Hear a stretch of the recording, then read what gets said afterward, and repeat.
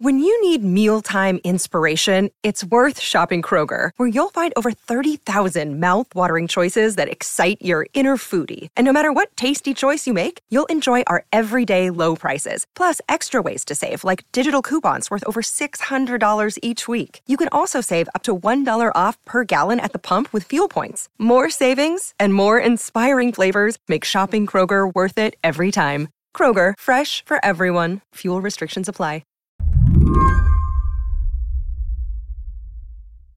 My good friend, Richard Hanania, I've gotten to know you over the last couple of years.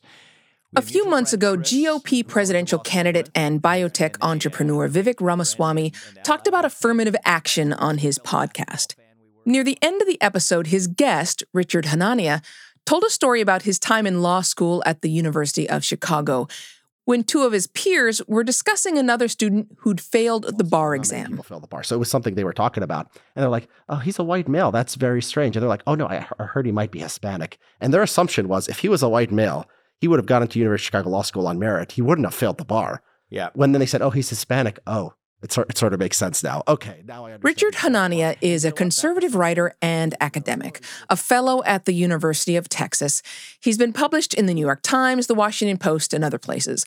The organization he runs, the Center for Study of Partisanship and Ideology, publishes studies that are frequently cited by right-wing activists, promoting ideas like negative stereotypes of people are accurate and homosexuality, liberalism, and mental illness are all strongly correlated.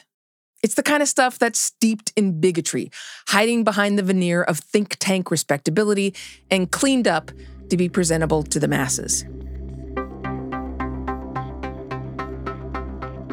But reporting from the Huffington Post reveals that for years, Hanania explicitly wrote about his disdain for people of color under the name Richard Host. Stuff like expressing support for race science, advocating for the forced sterilization of low IQ people, which he argues are most often Black, and coming out against interracial relationships. And some of his biggest fans are familiar names in the tech industry. Mark Andreessen, the influential venture capitalist, has gone on Hanania's think tank's podcast 3 times. 2 other prominent tech investors, David Sachs and Peter Thiel, wrote blurbs to promote Hanania's upcoming book, The Origins of Woke. He is what passes for an intellectual amongst the white supremacist crowd. That's Anil Dash, a technologist and writer, and the head of Glitch, a web coding platform.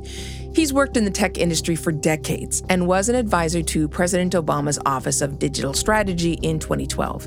He knows the ins and outs of almost every major player in the tech world, and he's seen neo-Nazi sentiments become more mainstream in the industry at the same time that Richard Hanania, a political scientist, not a technologist, was becoming more popular among tech leaders. So he's somebody who's been ranting online for a long time at various degrees of abstraction about the inferiority of non-white people. And what he did in recent years was polish it up in enough pseudo-intellectual trappings to have won over a lot of tech tycoons as his patrons, literally supporting him financially, but also appearing on his shows and promoting his content wherever they can. For Anil, the reveal that Richard Hanania and Richard Host are one and the same highlights something he's seen happening in the tech industry for years: an increase in the visibility of an affinity for white supremacy and alt-right politics, something that permeates from top to bottom. I think the more unusual thing is that people who had been pretty moderate have been radicalized, and in a way that feels akin to, I talk to so many people who feel like a family member suddenly got into QAnon or something. And that's been the experience of talking to some people who were, very prominent in the industry, very successful as venture capitalists or as entrepreneurs. And you sort of necessarily have a little bit of a moderating influence usually in being that, because you have to be able to appeal to a lot of people in order to raise money and do those other things.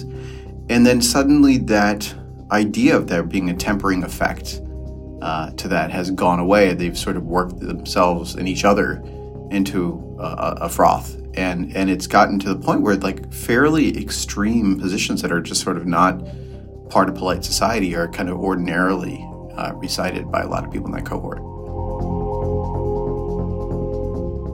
So today on the show, The Richard Hanania scandal exposes ugly truths about the tech industry. What does that mean for the rest of us? I'm Celeste Headley, filling in for Lizzie O'Leary, and you're listening to What Next TBD, a show about tech, power, and how the future will be determined. Stick around.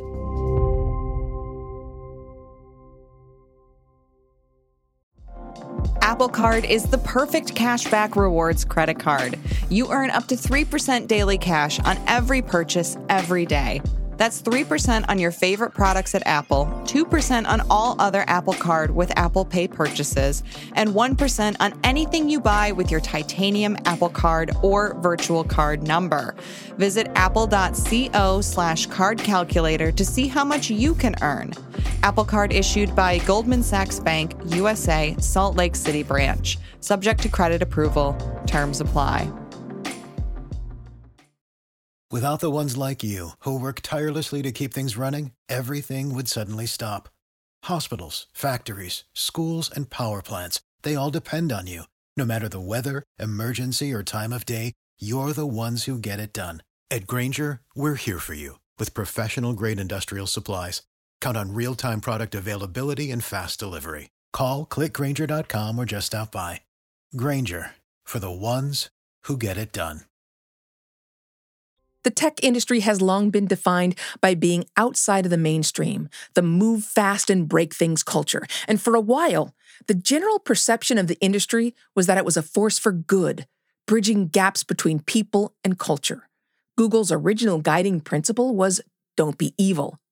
Fast forward to now, that phrase was removed from Google's code of conduct years ago, and scandal after scandal has tainted public perception of the company and the entire industry. And amidst the tarnishing of brands, many of the big names in tech have also embraced the values of the populist right. I mean, there's a lot of intersecting causes. It is a space that made room for people who wanted to be outside the mainstream in good and bad ways. And so, I think there was this both sincere and opportunistic libertarianism that shaped the current tech industry. I think there were people that were genuine about this as their policies, but also it's every single major libertarian movement in America has always sort of made space for a lot of racist thought and movement, and people have different relationships with that within that movement. It's not mine to comment on, but you can sort of see that pattern over time. And so the sort of tech libertarianism set the stage or made the space to welcome in these folks. But then there was a really clear concerted effort. If you look at, Peter Thiel's sort of the most visible of these, but even, Mark Andreessen, they had this combination of, they're smart people and they recognize the social trends that are happening and whether it favors them or not. And if you are trying to build extractive systems, and they are, who do you have to appeal to in order to keep your perch in that position of power? And so I think there's a very intentional strategy of appealing to, like any politician would, to a sense of grievance, to a sense of being unjustly wronged. And often, that's throwing support behind far-right ideologies and worse. We see it now when Elon Musk is talking about birth rates, anti-trans talking points, and colonizing Mars. But Anil also saw this happening more than a decade ago when Mark Andreessen was tweeting his support for colonialism. He said that anti-colonialism was the worst thing that ever happened in India, and I and many others sort of pointed out, in my case, I pointed out, I have family members who were killed under that imperial regime, who would be alive today if not for that. Not ancient history, living history. My living parents' siblings are amongst that list. And so to endorse colonialism as a tycoon of industry is to say, if my plans for expansion of our economic opportunity include causing the death of you or your family members, that's acceptable to me. And so understandably, I mean, it's funny because not funny, but telling, he's a Facebook board member.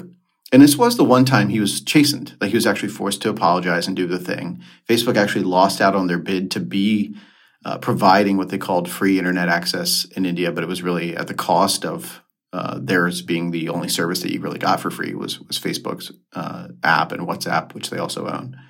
And they lost out on that policy initiative really as a direct backlash to Andreessen's comments. And I think the idea that there would be some kind of accountability and that people would call him out and that it would be effective at stopping him, flipped a switch, which was, how am I not the one in control? How is it that one tweet can have an impact that I don't get to be the one to decide for billions of people that they are using our services? And so I think that accelerated. I mean, that was an inflection point. There were many others like that, but that was one that was really clear because that's when he deleted his Twitter account and, became part of the professionally aggrieved class, right, of convincing himself that he was the martyr. You fast forward to, whatever it was 2 years ago when everybody was talking about Clubhouse. That was the streaming audio or the audio chat app that funded by his VC firm. They promoted it. The partners and their families were actually involved in promoting content on Clubhouse. And Andreessen would hang out in a chat room called How to Destroy the New York Times, which is about ending accountability and ending critical journalism explicitly. That's the goal. That's why he funded Clubhouse, was to have a platform to do that thing. That's radical behavior. It's not normal behavior. I've been a CEO. I have raised tens of millions of dollars in funding. I have faced public criticism, some of it fair, some of it I didn't feel was fair. And you suck it up because that's why you get to be in the seat and make the big money or have the name out there in the world or whatever. And I don't have billions like he does, but that's the cost of doing business is you sort of accept the good and the bad because you get the chance to do these things. And they really worked each other up into a lather of they should not have to countenance criticism, especially valid criticism, from anyone. And then the real catalyst, I think, is the rising labor movement of the last several years. They see it across industries, including tech. But, you look at, Chris Small's organizing Amazon workers in Staten Island, and it is directly connected to their idea of we cannot allow there to be those people making those moves to organize in those places. A defining characteristic of the right in the tech industry is the idea that they're somehow held to a different standard and thus can say or do whatever they want without consequence. And in order to keep that idea up, they make sure to prop up other like-minded thinkers whenever they can. People like Hanania. And the thing is, they're not very secret about it. It's not like some secret group chat or whatever. They would sort of openly say, you people have no right to keep me from doing whatever I want to do all the time. With, Hanania, the really clear example is this week when he's unmasked, if you want to call it that. I think it's sort of the very obvious thing turns out to be true. He is who we thought he was. But in any case, there's clearly a mass media moment of reckoning with this visible person. Two key things. One, part of the reason his profile had risen in recent months was Substack went all in on promoting him. And Substack is a media platform that is funded by Andreessen Horowitz and was designed just as Clubhouse was as part of their let's undermine mainstream media. So Substack goes out by funding all of the most prominent anti-trans and those aligned with the intellectual interests of the Thiels and Andreessens of the world. And they did a sort of special unprecedented promotion of a podcast for Hanania. They didn't have to do it. They went out of their way to do it. And they said, this is a voice everybody should be listening to. It's not like this is a level playing field. They put their thumb on the scale to say it's there. That's sort of a catalyst moment. It all comes to a head as you expect it would when you see somebody that's outed as an avowed white supremacist. And Musk responds by following the guy on Twitter, or X. And so, again, in the time when any right-thinking, decent person would say, my gosh, even if you were, I'm intellectually curious and I didn't know, and Substack told me I should check him out, and so I was following a guy and I didn't know. After this week, you sort of say, of course I'm not going to listen. This is a repugnant person. This is a person with these sort of vile, hateful views. Musk has the opposite. I didn't follow him before, but I'm going to now. That says it all. When we come back, what happens when these politics are baked into the platforms? I'm Celeste Headley, and you're listening to What Next? TBD. This episode is brought to you by Progressive Insurance. Hey, listeners, whether you love true crime or comedies, celebrity interviews, news, or even motivational speakers, you call the shots on what's in your podcast queue, right? And guess what? Now you can call the shots on your auto insurance, too. Enter the Name Your Price tool from Progressive. The Name Your Price tool puts you in charge of your auto insurance by working just the way it sounds. You tell Progressive how much you want to pay for car insurance. Then they'll show you a variety of coverages that fit within your budget, giving you options. Now, that's something you'll want to press play on. It's easy to start a quote, and you'll be able to choose the best option for you fast. It's just one of the many ways you can save with Progressive Insurance. Quote today at Progressive.com to try the Name Your Price tool for yourself and join over 28 million drivers who trust Progressive. Progressive Casualty Insurance Company and Affiliates. Price and coverage match limited by state law.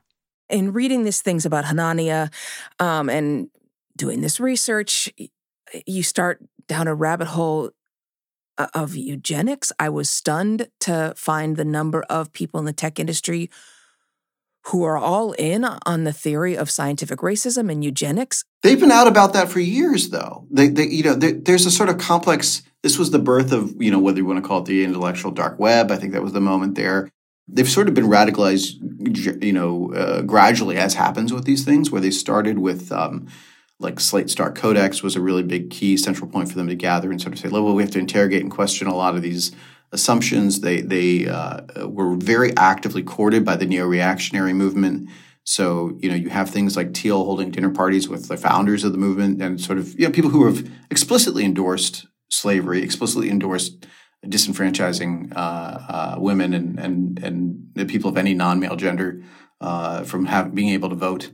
I always resent because I sound like a crazy person by just merely accurately describing what they have publicly said. I sound like a conspiracy theorist who's pinning up red strings on a corkboard by literally be like, this is a thing they said out loud in public multiple times. And he's like, there's no way. And I'm like, I don't know what to tell you, but it's all out there. We have receipts for 10 years. Yeah, and just for anybody who is listening, you're correct. I mean, I have just done all of this reading and followed the receipts, and that these are things that they have said. I've listened to the interviews, I've read the blog posts and newsletters. That's correct. They're way out there, and they have an explicit agenda of normalizing really radical, really hateful agendas. And I don't, for me, it's just a very simple thing. It's like, I have to care about my kids' safety. I have to care about my friends' safety. I have to care about, basic moral values that we used to agree on. And that's the other thing, too, is because I knew these people 10 and 20 years ago, like the first blog that Mark Andreessen ever had, I set up. It was on a platform I helped build. So, I know that there was a point in which, at least from the public visible face, this was a reasonable person. And for them to embrace the sheer intellectual dishonesty along with the hatred, like the fact that they're just they don't care that they're lying because it's an effective tool to get what they want. That stuff is, I don't know, it really soured me on the traditional tech industry. But what does that mean for the users, right? Those who use their technology, those who use their product, those who have been warned about, say, prejudice and discrimination that's built into AI, things that are built into algorithms. What are we to make of this? This is what the tech is for. The things they fund are meant to carry out their agenda. Let me give you a clear example. To the people who believe in this extremist racist ideology, Elon Musk being willing to lose tens of billions of dollars in value of his own money, presumably, in Twitter turning into X, is a principled person who puts his values ahead of the dollar. He is so committed to advancing this reactionary movement that he's willing to forego tens of billions of dollars of personal wealth in order to advance it. And what rational people see as the destruction of Twitter is rather the destruction of the ability for anybody to ever again make a Black Lives Matter hashtag or to make a Me Too hashtag. And that is because he's not a dumb person. Like the thing that a lot of progressives and reasonable people want to just say, well, he's racist and evil, so he must be dumb. He's not a dumb person. Peter Thiel's not a dumb person. So if we assume they're smart people who understand how systems work and have virtually unlimited resources, then why would they choose to do this? Well, there must be a reason. And there is a reason. It's just one we don't like to confront. Even more insidious is the fact that these tech moguls own huge companies with enormous influence. And wielding that kind of power over their employees creates a herd mentality within their workforces. So if, for example, Facebook's board includes both Peter Thiel and Mark Andreessen, they don't have to give somebody an order to say what kind of content they want to promote on the newsfeed on Facebook. Everybody who works there knows this is who our bosses are. This is what we got to do. Because they're smart. Everybody's smart. Everybody's very reasonable. And so, like, you don't have to imagine, like I said, I don't have to be a conspiracy theorist that's pinning up some red strings on a corkboard to connect the dots and whatever. You're like, oh, I'm a mid-level product manager at a company. I'd like to make a name for myself and make the share price go up. And I know the boss's boss has been on every podcast in the world saying we need to promote more voices that are calling for ethnic cleansing. Okay, message received. That's what a person who has no moral context would do. And there are a cohort of people in the technology industry that have come up entirely consuming media owned and created by these people. Because they read, the programming site Hacker News, which is owned by a venture capital firm run by Paul Graham, who's one of these guys. They read blogs written explicitly by these guys. They were on Clubhouse. They're in a Discord chat with others that are sort of buying this stuff. They have a full wraparound media bubble. If they just read Substacks and listen to the blog posts or read the blog posts from these folks, you can have what feels like an entire media diet shaped solely by this dialogue. And this is why they're trying to own the media outlets and the distribution like Twitter alongside owning the platforms. And the fact that they can control more parts of society, right? The leverage of owning the distribution networks, the leverage of owning media outlets, the leverage of owning the platforms is very, very different. Because we do have a lot of historical precedent. If we go back 100 years ago and we say you're reeling from coming out of a pandemic, you're reeling from economic precarity and inequality at unprecedented levels, and you see the rise of, again, direct parallel, virulent anti-Semitism, and you have things like the oil barons giving way to the Henry Fords of the world, the labor crackdown of the Pinkertons, Ford's embrace of anti-Semitism, to the point where he's pen pals with Hitler, and IBM building the technology. Like, the first person that ever asked me to do work for him was a neighbor of ours. Technology work was a neighbor of ours, and he had a tattoo on his wrist, and I was a little kid and didn't know what it meant, and I asked him what it meant. And, it was his concentration camp tattoo. And what people don't realize is those are database entries in an IBM database, right? This is what technology does to enable the rise of fascism and victimization around the world. And we have a direct precedent less than 100 years ago of how these technologies are used. And IBM's stance at the time was that they were neutral. And I don't say that lightly. I'm not saying we're there yet, but that is how you get there.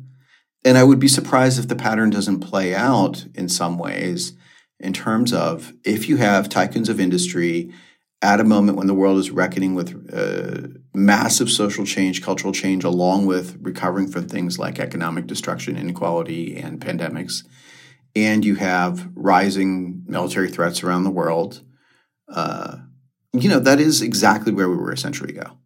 There are differences, though. I mean, because here you are in a position of power and influence, and a man of color, descended from a colonial past. And here I am, descended from a slave past, and a female. And we are reaching a large audience who are going to hear us and possibly take action. I mean, there are differences. Absolutely. I mean, this is why I got into technology in the first place. Is it can also be that thing that gives people a voice, that can give people a platform, that can empower and lift voices that would not have otherwise had a platform and distribution. So I still believe that. It's a yes and, it's not an either or. I'm not saying, it's all doom and gloom, but to know what to fight effectively, you have to know what you're fighting. Yeah.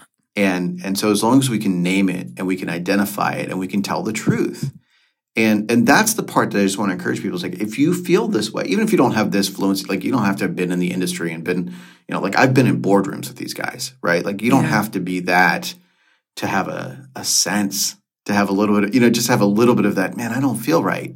Just have a little bit of that feeling of unease and discomfort.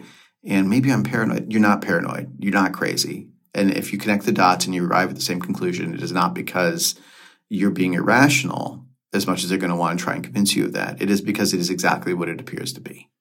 Is the solution, does it have to be boycotts? Do people have to stop using their social media platforms and their tech? Well, I don't think so, because it's different than before, because the power differential is so extreme. Boycotts are kind of ineffective. Like the networks are coercive. Like I don't want to be on Twitter, but I have to be there to get some certain kinds of information. I don't want to be on like WhatsApp. It's owned by Facebook, and I don't want to be on that platform, but it's the only way to connect around the world with people I love, and I'm not going to forego that because of the misdeeds of the corporation. So we all have these coercive things. You might need it to get a job. You might need it to stay in touch with family. Whatever it is. So I think we effectively don't have boycott power. There is not a lunch counter to protest. There's not a bus to sit in the front of. So I think there's a different mode of attack. I think the one thing I do keep talking about is organizing. Both as workers and as consumers, I think is really important. People need to just do movement building, old-fashioned, old school. You don't have to invent anything. You don't need any new technology. You just need to sit down with your neighbors. You need to sit down with your community, and you need to organize. I think it's one key part. I think a second part is regulation. We have the strongest FTC that we've had in generations. They are so fluent. They're not enabled. They're not supported. That's where consumer voice can rise up and say, like, these people are fighting for us. They're pushing for good regulations. And, it's happening here in the U.S. I mean, we've counted on the EU to do a lot of this lifting. But here in the U.S., like, Lena Khan is incredibly fluent at this stuff. Has written chapter and verse as an academic, as an expert to do this stuff. And so to be able to sort of say, like, we have your back, we're supporting you, because they are undermining great candidates for these roles. They are undermining great policy coming out of there. So we can speak up and say we care about it. So like I am still a believer that regulation can work. Like we've seen it work. Nobody's using Internet Explorer anymore. That's because of good policy enforcement. Back in the 90s, Microsoft was a monopoly. They had a web browser that was 96% of the web, and now that web browser is dead. And then, I wish there were a more healthy competitive market of browsers, but it can happen. Like things can change. And so, we can imagine pretty exciting potential for, the internet getting more exciting again. One of the things I'm most optimistic about is the internet's meant to be lots of small or medium-sized communities connected together. That's literally what it means, networking between different communities. And we're returning to that. And what people experience is like, oh, well, how come there's not a new Twitter killer and I just want to use a different app instead of that one? And instead to say the way it was meant to be, there's supposed to be lots of interesting choices and communities that you hop between. And the way to think about it is the answer to saying, oh, McDonald's food is bad for our kids is not, let's have another really big fast food chain take their place. The answer is to say, how do we make for there being no food deserts? How do we make for healthy food supply chains? How do we make local restaurants? How do we make there be a community that has its own recipes? And how many of the apps you use every day are home-cooked meals made by somebody you love in a community that you're from? It can be that. It's happening again. And to not see that as complexity, nobody's like, oh my God, my restaurant, there's too many good restaurants in my neighborhood. It's so complicated. People are like, I'm lucky. There's all these great local places that I can go and eat. And I don't have to go to McDonald's every day. I can go there sometimes, but it's a sometimes thing. And our social media diets and our technology diets could be the same thing, which is that, everybody deserves every day to go to something on the internet that is made by somebody that loves them and cares about them, and not just by somebody who wants to extract from them.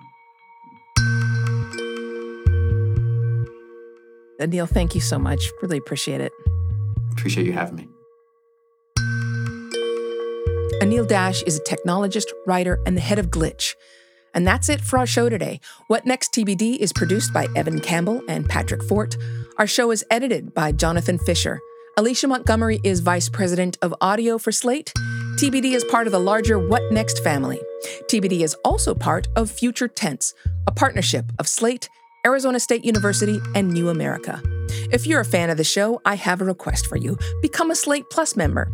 Get all your lovely Slate podcasts with no ads. Just head on over to slate.com/whatnextplus to sign up. We'll be back next week with more episodes. I'm Celeste Headley filling in for Lizzie O'Leary. Thanks so much for listening.